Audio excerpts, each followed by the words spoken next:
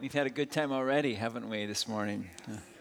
Well, we're going to spend some time this morning kicking off a new sermon series, concluding the book of Genesis. And actually, there's a considerable amount left to talk about in the book. And we'll start with Genesis chapter 34 through 36 this morning. I would encourage actually to take your Bibles out if you've got them, because we're going to cover a fair amount of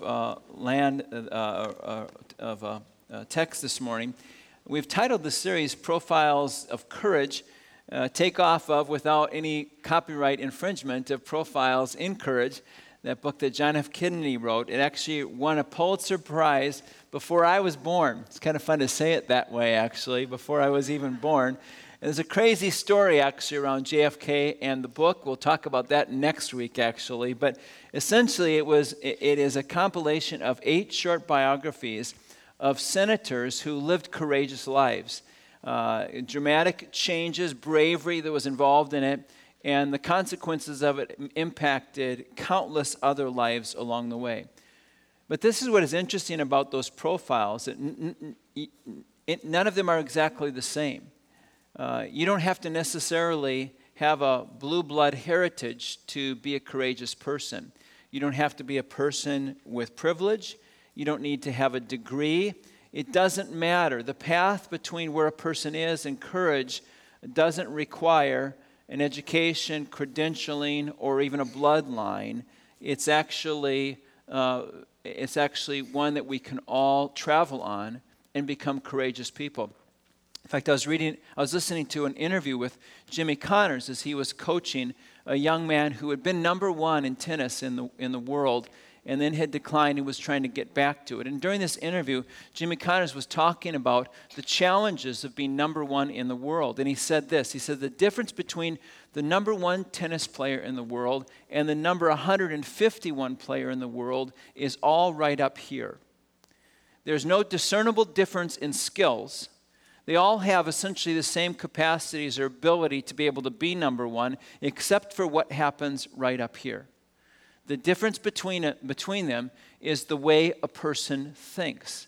And in much the same way with courage, as we look at the profiles of people that are courageous, we realize that the difference between a person who has courage and who does not have courage doesn't require the kinds of things we might think we need to add to our life in order to get to that place where we're people of courage. It happens when we reconsider the way we think about ourselves and the world and the God that we serve. Courage can actually be a discernible character trait in your life and mine, and you do not need to be more equipped with stuff to accomplish that.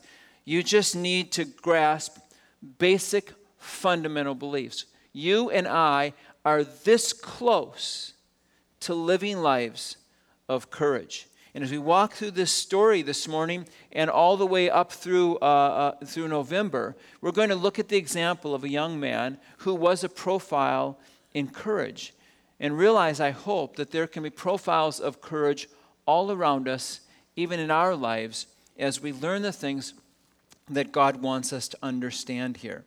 So would you pray with me as we begin this time in God's Word together?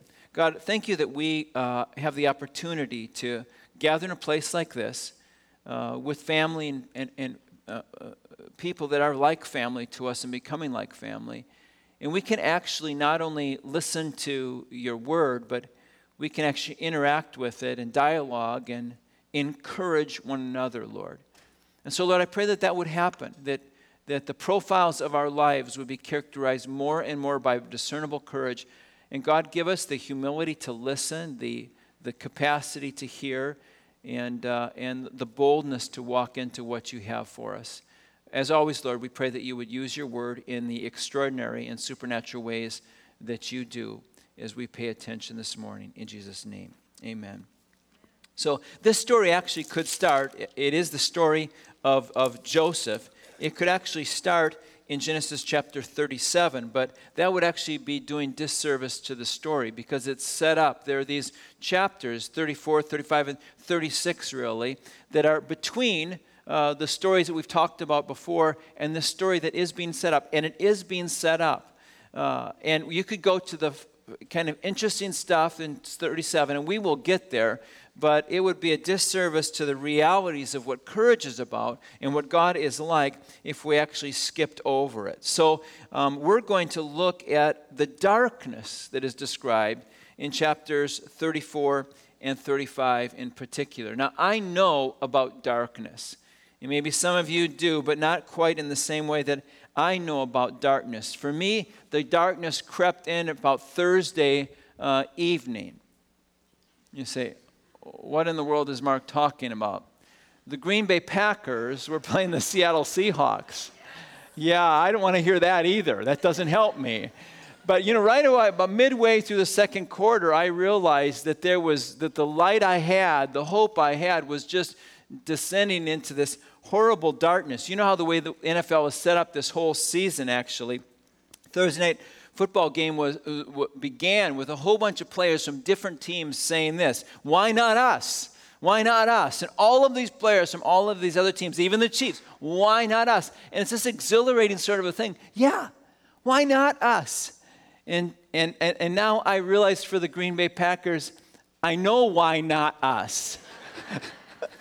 It's because of the Seattle Seahawks that it won't be us. So my season is just like there's no hope for the Super Bowl. I saw Seattle play.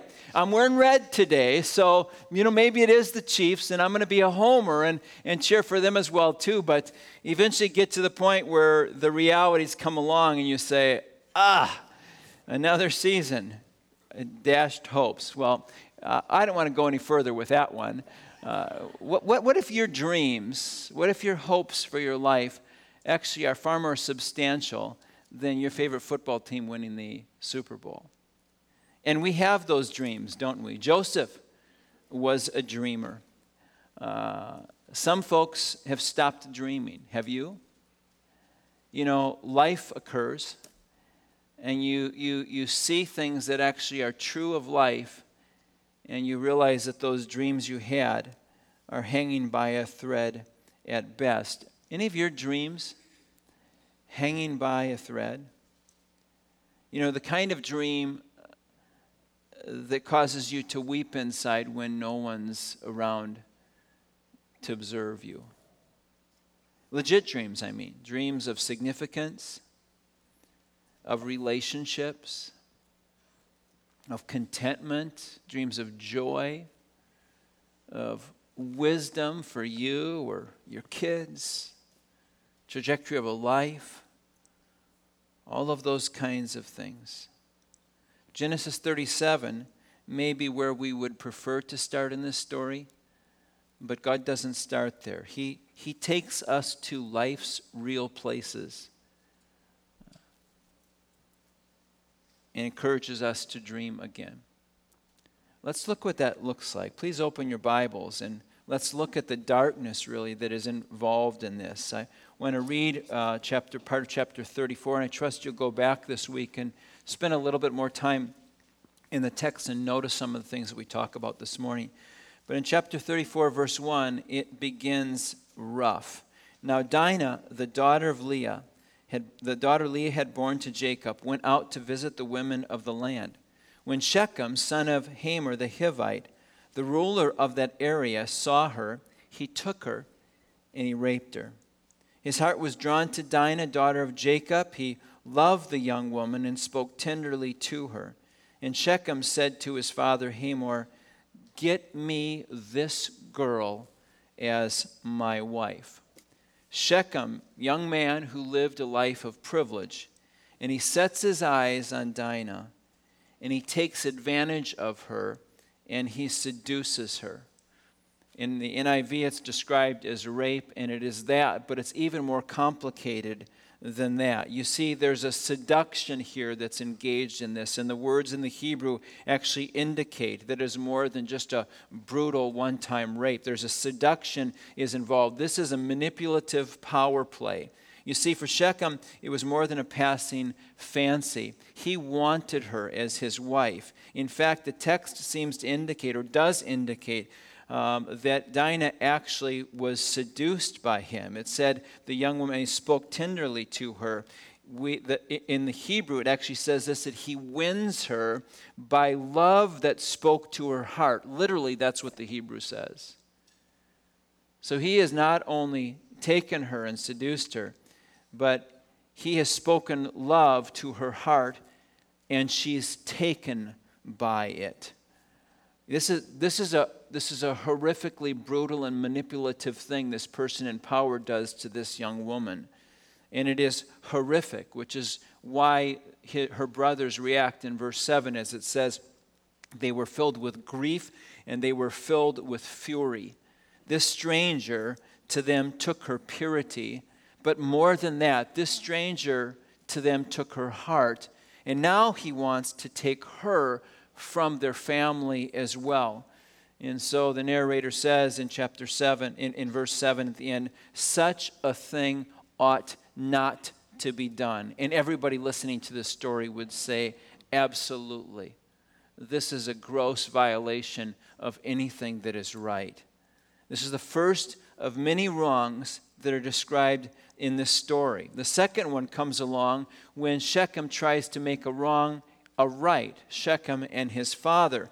They attempt to right the wrong with economic inducements. Hey, why don't we just intermarry? And we will both benefit from a trade windfall that will help both of us. Let's just make us one people, as the text says in verse 16, and then again in verse 22. You and us as the Canaanites, let's become one. And we see the second wrong here that's described. This is absolutely nothing but wrong. And if we've been reading the book of Genesis, we'll pick it out right away. This is just not the way it was meant to be. In fact, we would even add such a thing like that ought not to be done, but we don't have to because everybody reading the text would know it. You don't intermarry. This is not God's plan for the advancement of his covenant with his people and with his people for the world. This is not the way it was to be done. They tried it once in Genesis 11 with the Tower of Babel incident, and we saw the disaster and the havoc that was wreaked by that. We also see it continuing on. In chapter 24, Abraham commands when he sends out a servant to look for a bride for a son, he says, do not seek anyone from among the Canaanites. And in chapter 27, Rebekah regarding Jacob says this, if he takes a wife from among the women of this land, my life will be not worth living. And it continues on, almost as if a cadence. In chapter 28, verse 11, Isaac commands, let my children not marry someone from among the Canaanites. This is the second wrong, to even imagine that a wrong can be made right by something that is so wrong in regards to God's plan for his people and for his promises and for his plan really for the world. That's the first wrong. And the second wrong, there's a fourth wrong in this story. And no, I haven't missed the third. I'll get back to that. But let me describe the fourth wrong next. It's the reaction of the brothers. The reaction of the brothers to what's happening here is cunning deceit. Now, this is what Jacob grew up with. You remember the story of Jacob. And Jacob walked away from it, and yet somehow it filtered down into the lives of his sons. No one would be surprised by that, would they? But they have taken it another level. It has gone from cunning deceit to cruel and cunning vengeance. And we see that in chapter 34. Look at verse 13.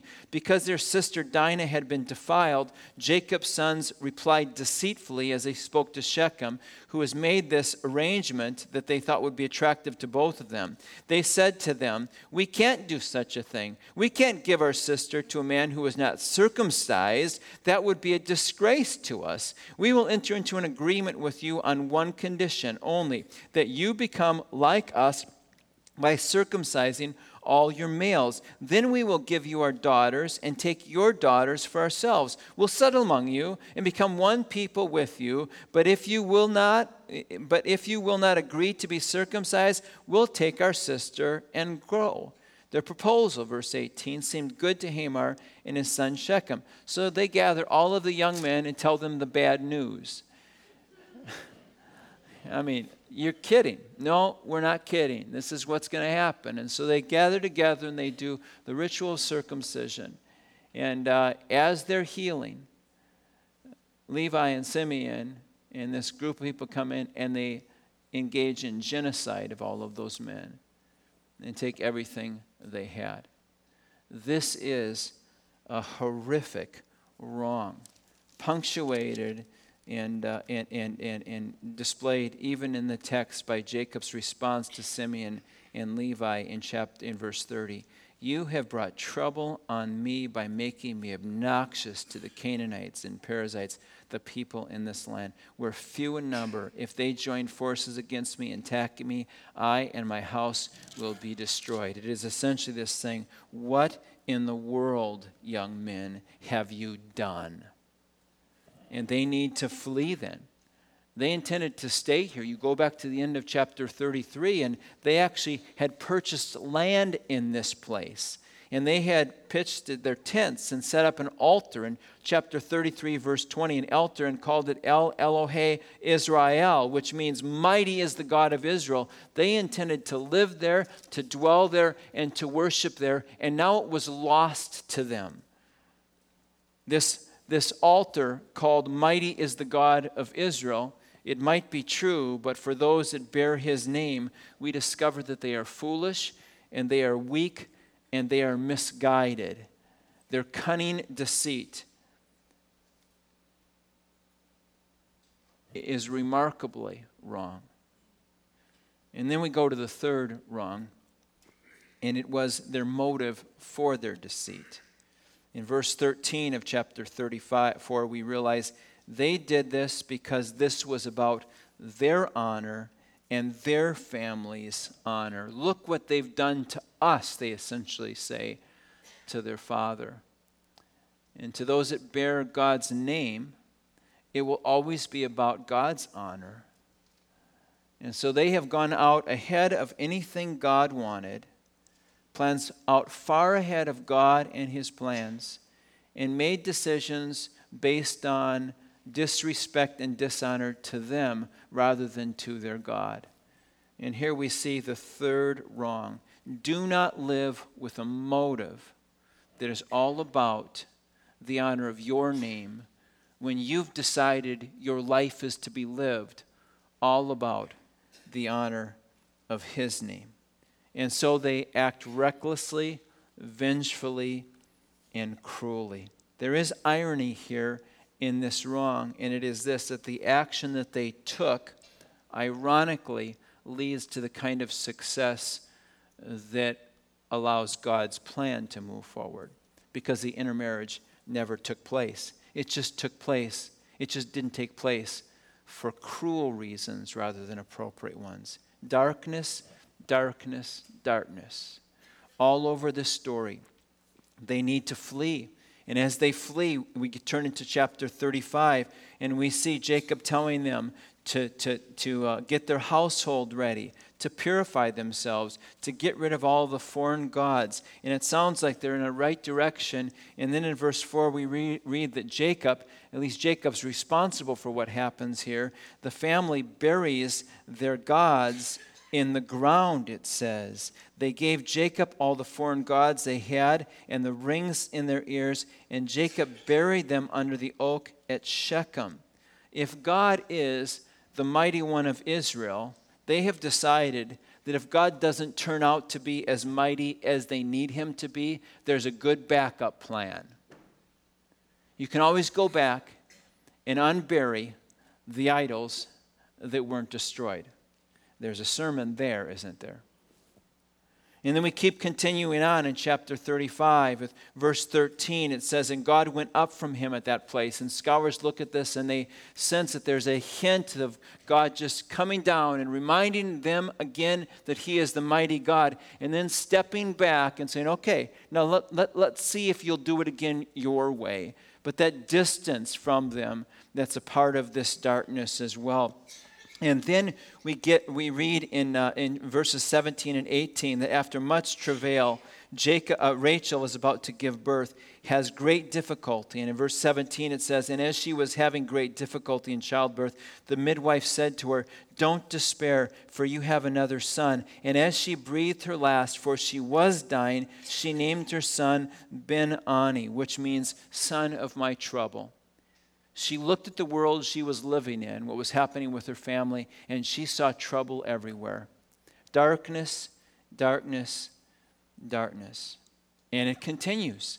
We get to verse 22, and we discover that Reuben sleeps with what was essentially his father's wife in a polygamous household. He actually sleeps with his father's wife.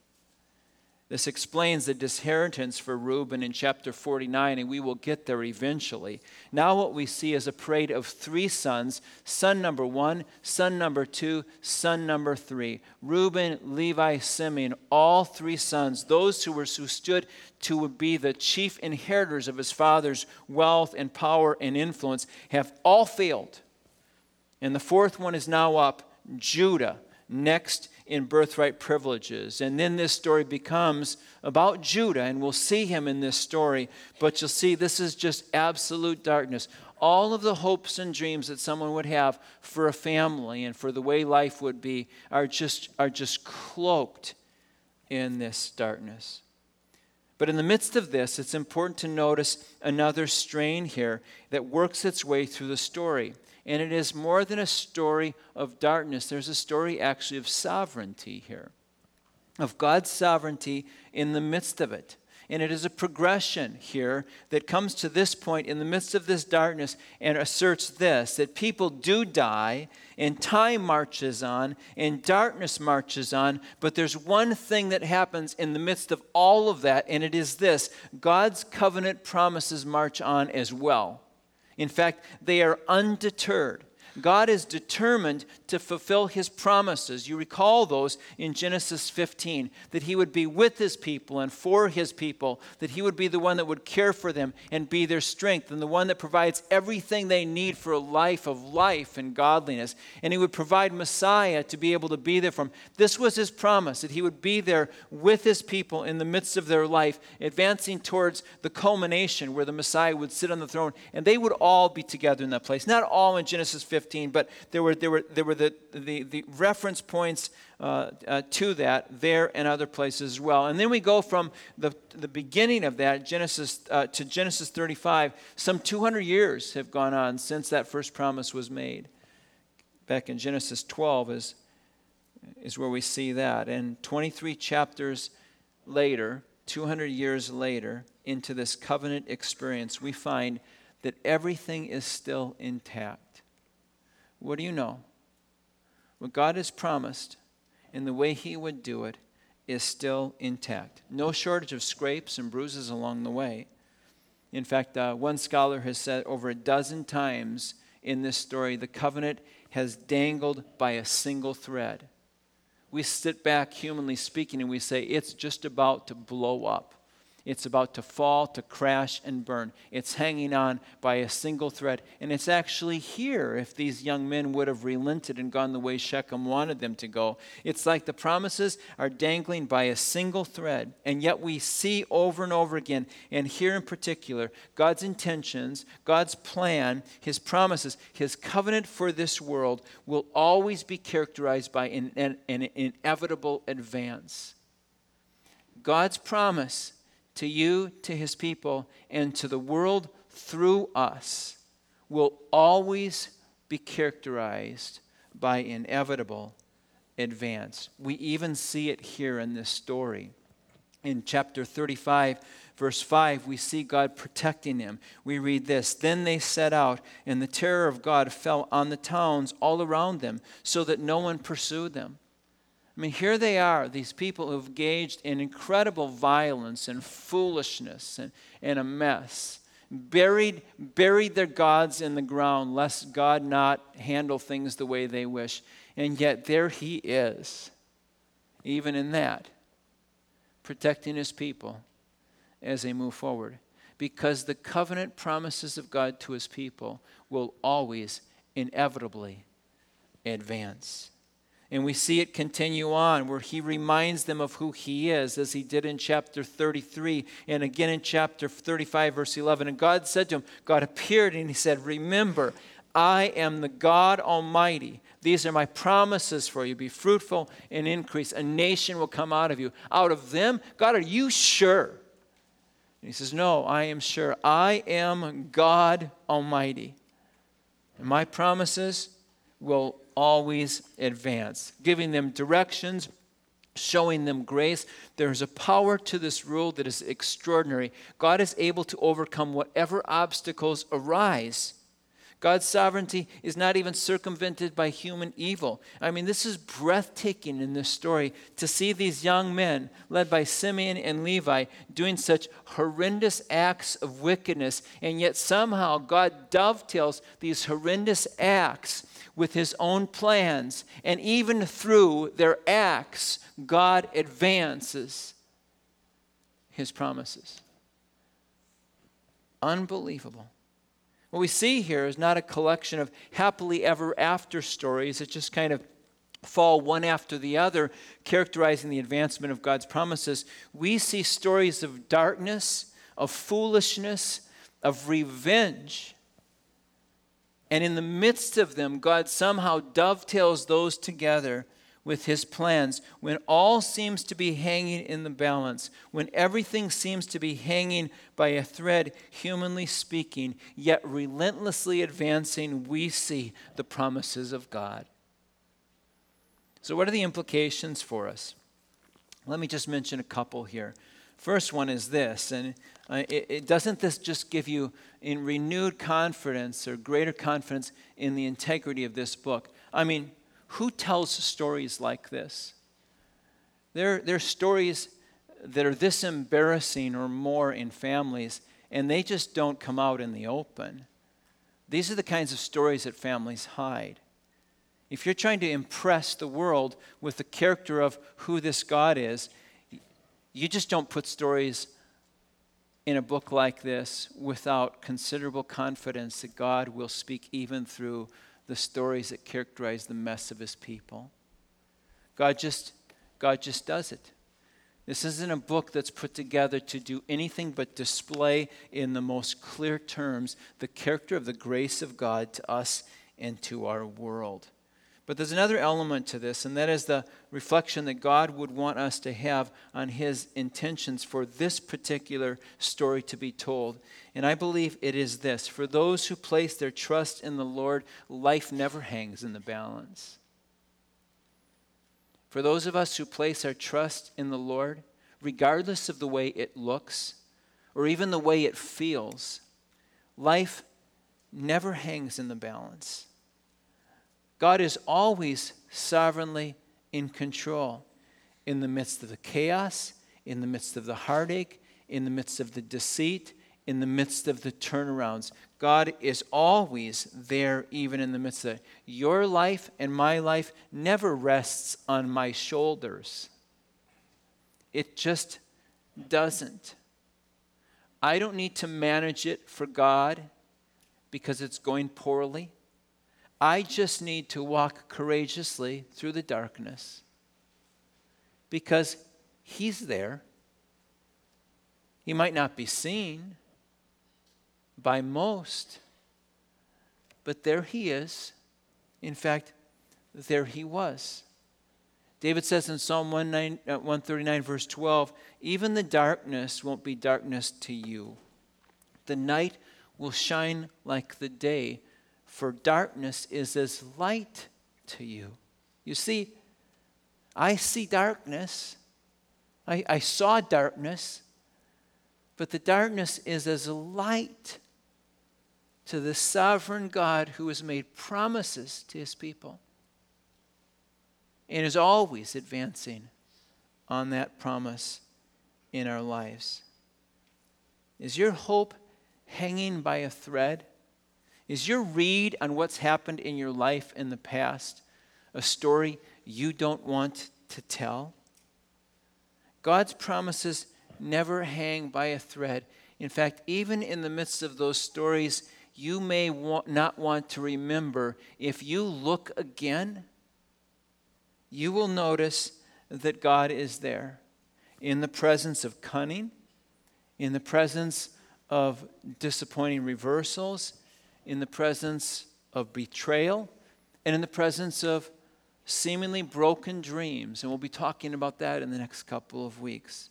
How will I live with courage in the darkness? How can I live with courage along the way? I'm going to suggest a couple of things as we conclude.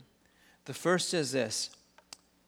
If you look back on episodes of your life, seasons of your life, and all you see is darkness, if you feel like you're in a season of darkness right now, I would encourage you to reevaluate what's true.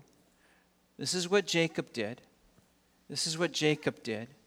You see, Rachel had put a spin on what the reality was in verse 18 of chapter 35. As she breathed her last, for she was dying, she named her son, son of my trouble. But the father named him Benjamin. And essentially, the father named him, if you go back to the Hebrew, it's almost an identical word to Ben-Oni.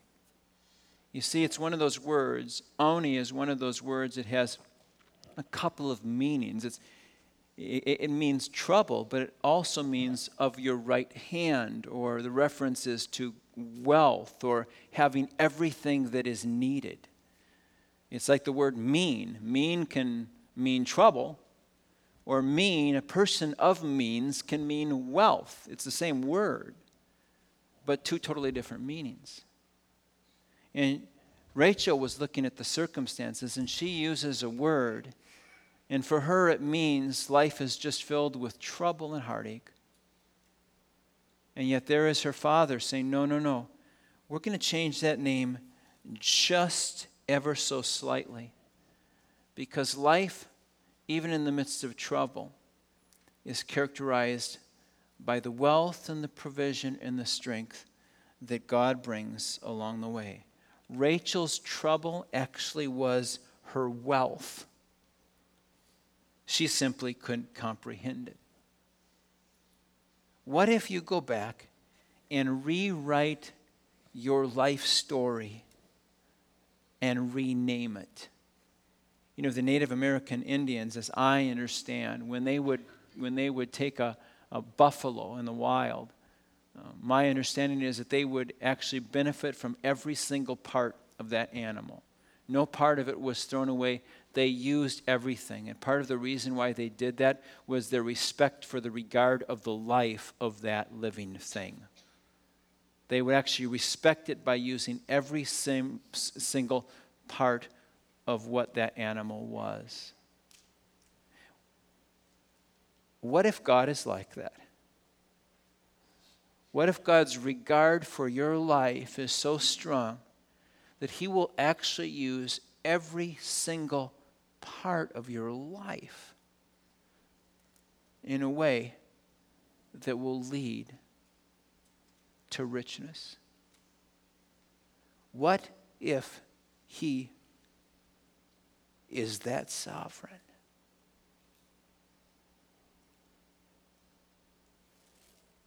What if in the midst of all of the things that everybody else categorizes as darkness, we see a God still relentlessly advancing His covenant with His people?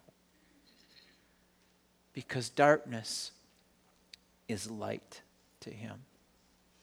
And that would be my encouragement.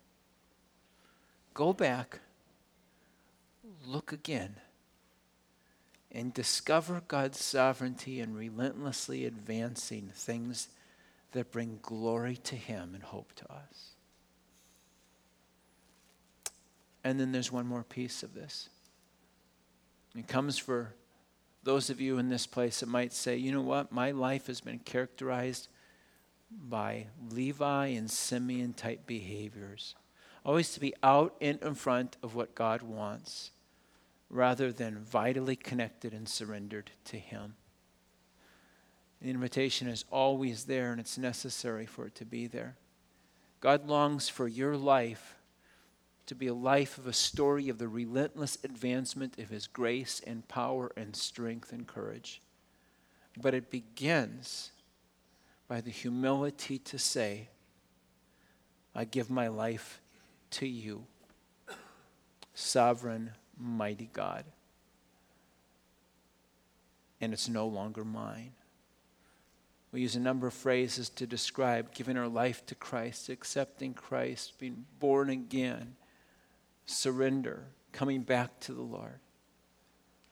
It's just us simply saying, God, my life cannot function the way it was intended to be without you.